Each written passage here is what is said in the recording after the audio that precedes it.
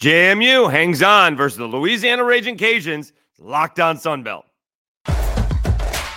You are Locked on Sunbelt, your daily podcast on the Sunbelt Conference, part of the Locked on Podcast Network, your team every day.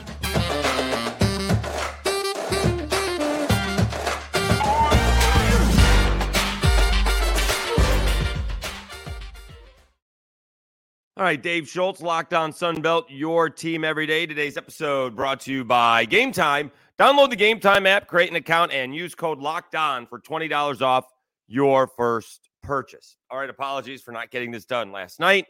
We're doing it first thing this morning, and it was quite a matchup. In addition to JMU and the Cajuns, we'll do the rest of the Sunbelt. Some big-time ball games in there. Southern Miss had a triple-double. Arkansas State and A-State rolled, and we'll do the Sunbelt. Also, more Raging Cajuns quarterback news. Chandler Fields returning to play for UL. All right, so last night, couple things on the line between James Madison and the Cajuns. James Madison undefeated. They're 13-0 coming into the ball game. Excuse me. And the Cajuns, 19-game home winning streak. They have not lost, I believe, since February 22nd, 2022. They went undefeated at home last year for the first time in school history. All right. This game was an ugly basketball game. All right. I should have, let me see. I should have it in my, let's see here. It was 23-22 to begin at half. And that was the high mark.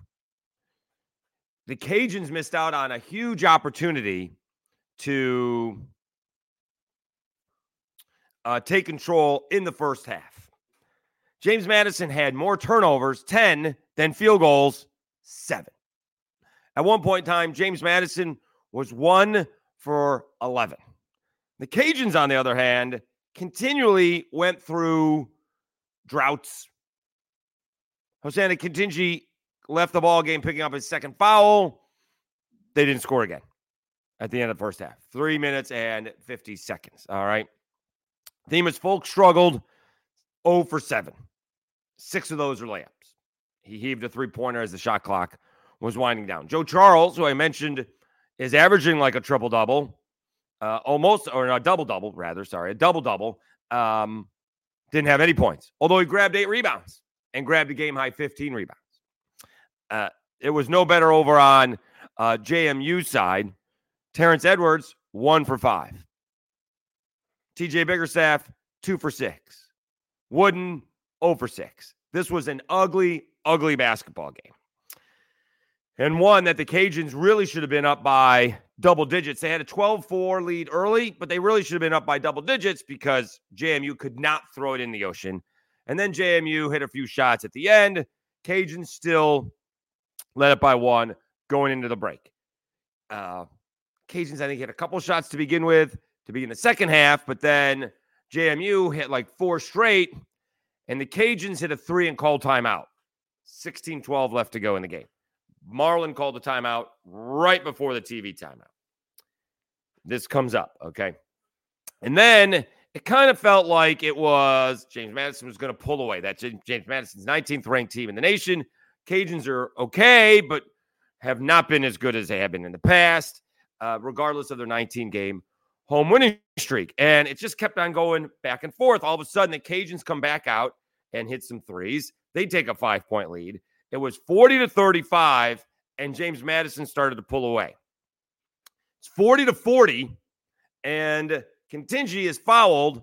We're going to a timeout with exactly 12 minutes left to go. It ended up being a 54-44 lead. James Madison went on a 14-0 run and a 19-4 run, and the Cajuns refused to call timeout.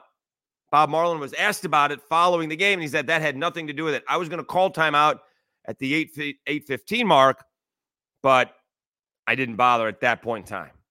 The problem with that is that the game got away from him at that point.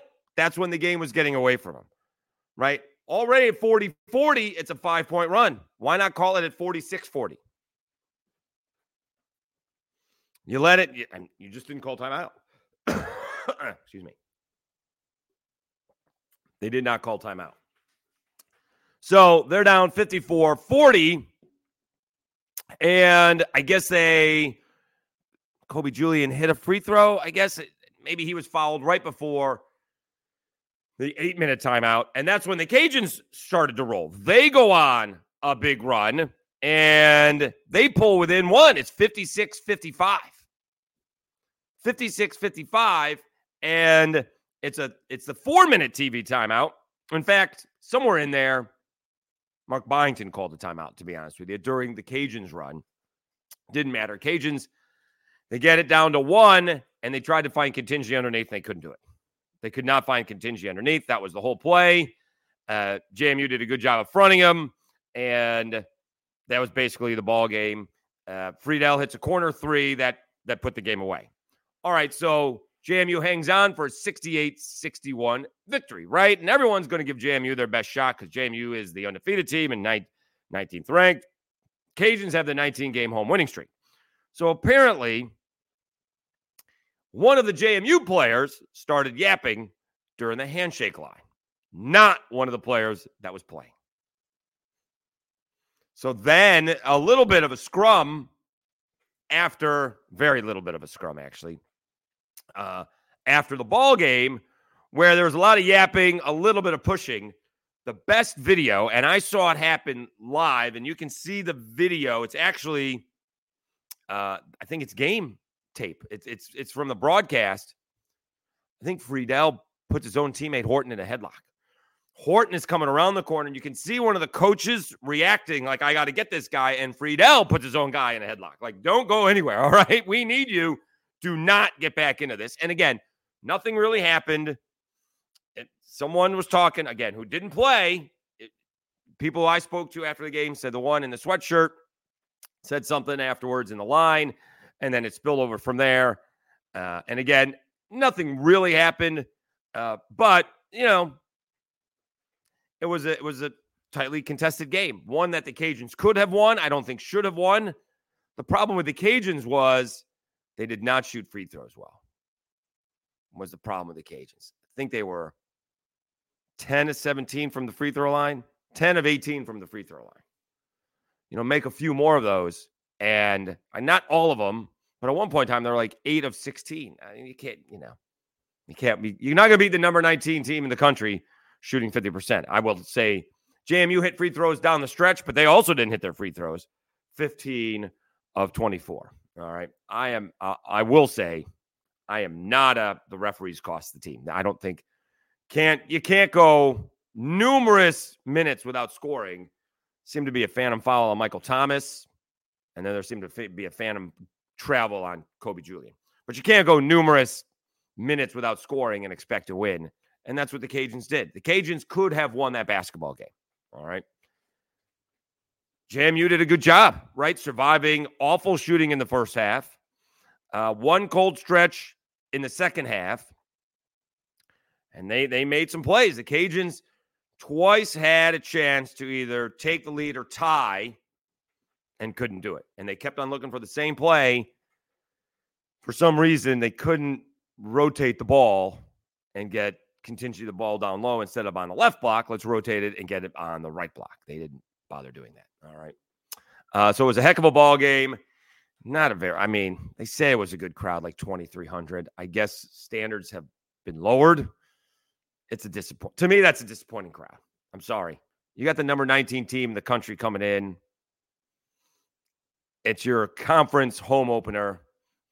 I'm disappointed in that. If I am the administration, I'm looking on why that was the case. What can they do more to get people to come in? They were going to give away the banners for the championship, but for the Sun Belt Championship from last year, but it didn't arrive. They didn't arrive in time, but I'm not sure anybody is coming to the game just to get that. It's a nice little added value, as they say, but to me, that's a disappointing crowd. All right. I don't think asking 3,500 to 4,000 to show up, that's what McNeese had for the Cajuns, and the Cajuns fans couldn't do that. All right. I don't know if it would have made a difference. They certainly, Bob was like, hopefully that same crowd will be here on Saturday night for the next game. But to me, that was disappointing. I don't think there were 1,000. I don't think there were 1,000 people in there when the game tipped off at 7 o'clock. Maybe they, filed in afterwards. It looked like a bigger crowd by the time the second half got going, but I was disappointed. I was disappointed in the crowd. To me, that's a disappointing number. All right, let's take a timeout. We'll recap the rest of the Sun Belt. There was some exciting action, and then more. Seems we do this a lot lately. Cajuns quarterback news. Let me tell you a little bit about FanDuel.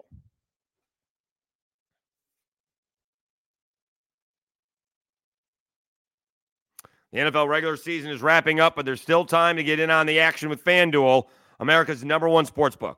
Right now, new customers get $150 in bonus bets guaranteed when you place a $5 bet. That's $150 in bonus bets, win or lose. The app is so easy to use, and there's so many different ways to bet, like live same-game parlays. Find bets in the new Explore tab. Make a parlay in the Parlay Hub, the best way to find popular parlays, and more. So visit FanDuel.com/LockedOn and make your first bet a layup. FanDuel, official partner of the NFL.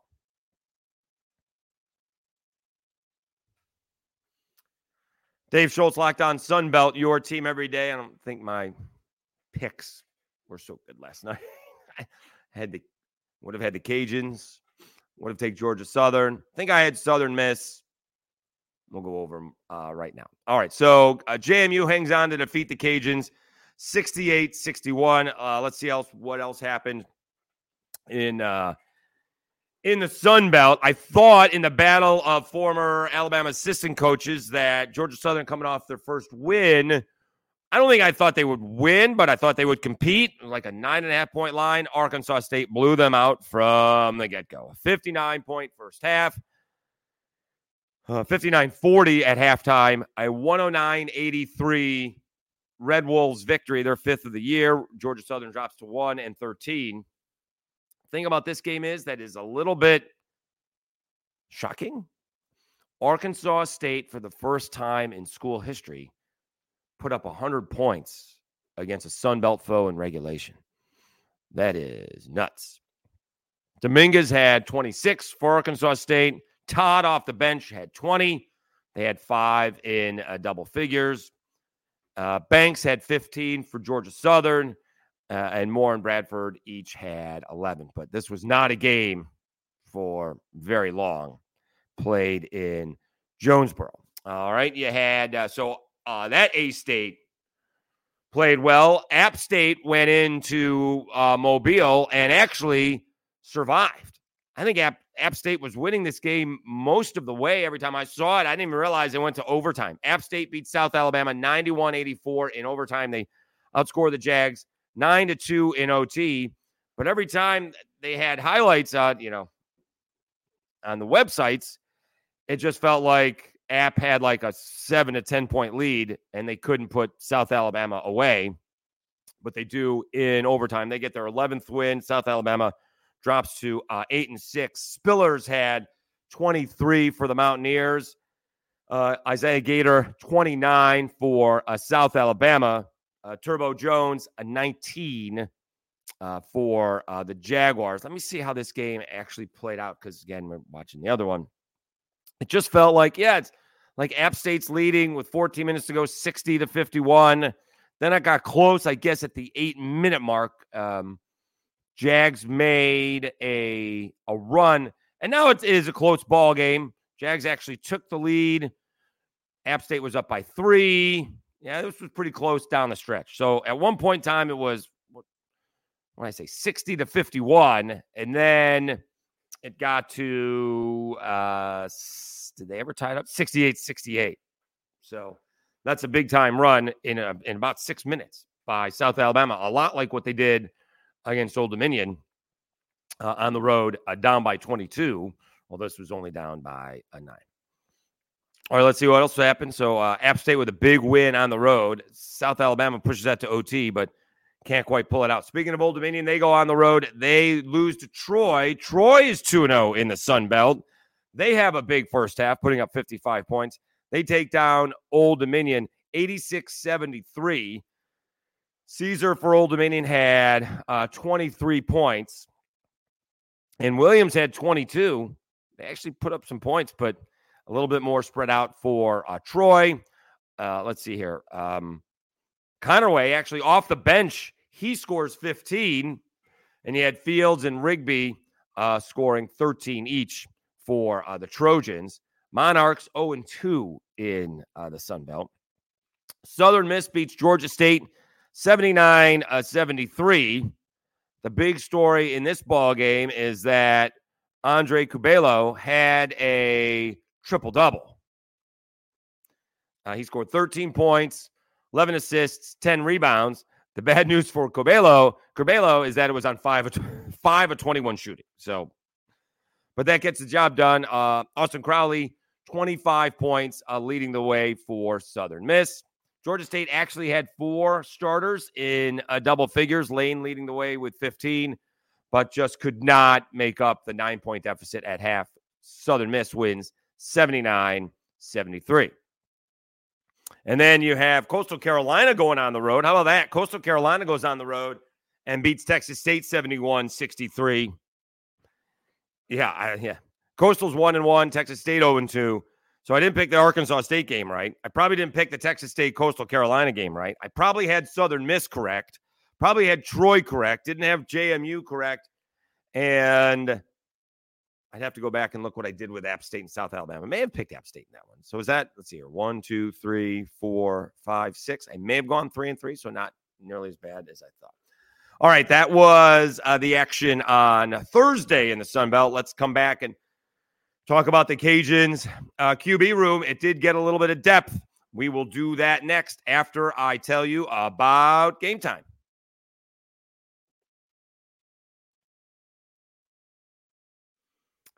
You shouldn't have to worry when you buy tickets to your next big event. Game Time is the fast and easy way to buy tickets for all the sports, music, comedy, and theater events near you. With killer last-minute deals, all-in prices, views from your seat, and their best price guarantee, Game Time takes the guesswork out of buying tickets. Game Time has deals on tickets right up to the start of the event, and even an hour after it starts. It's the place to find last-minute seats. Find exclusive flash deals and sponsored deals on tickets for football, basketball, baseball, concerts, comedy, theater, and more.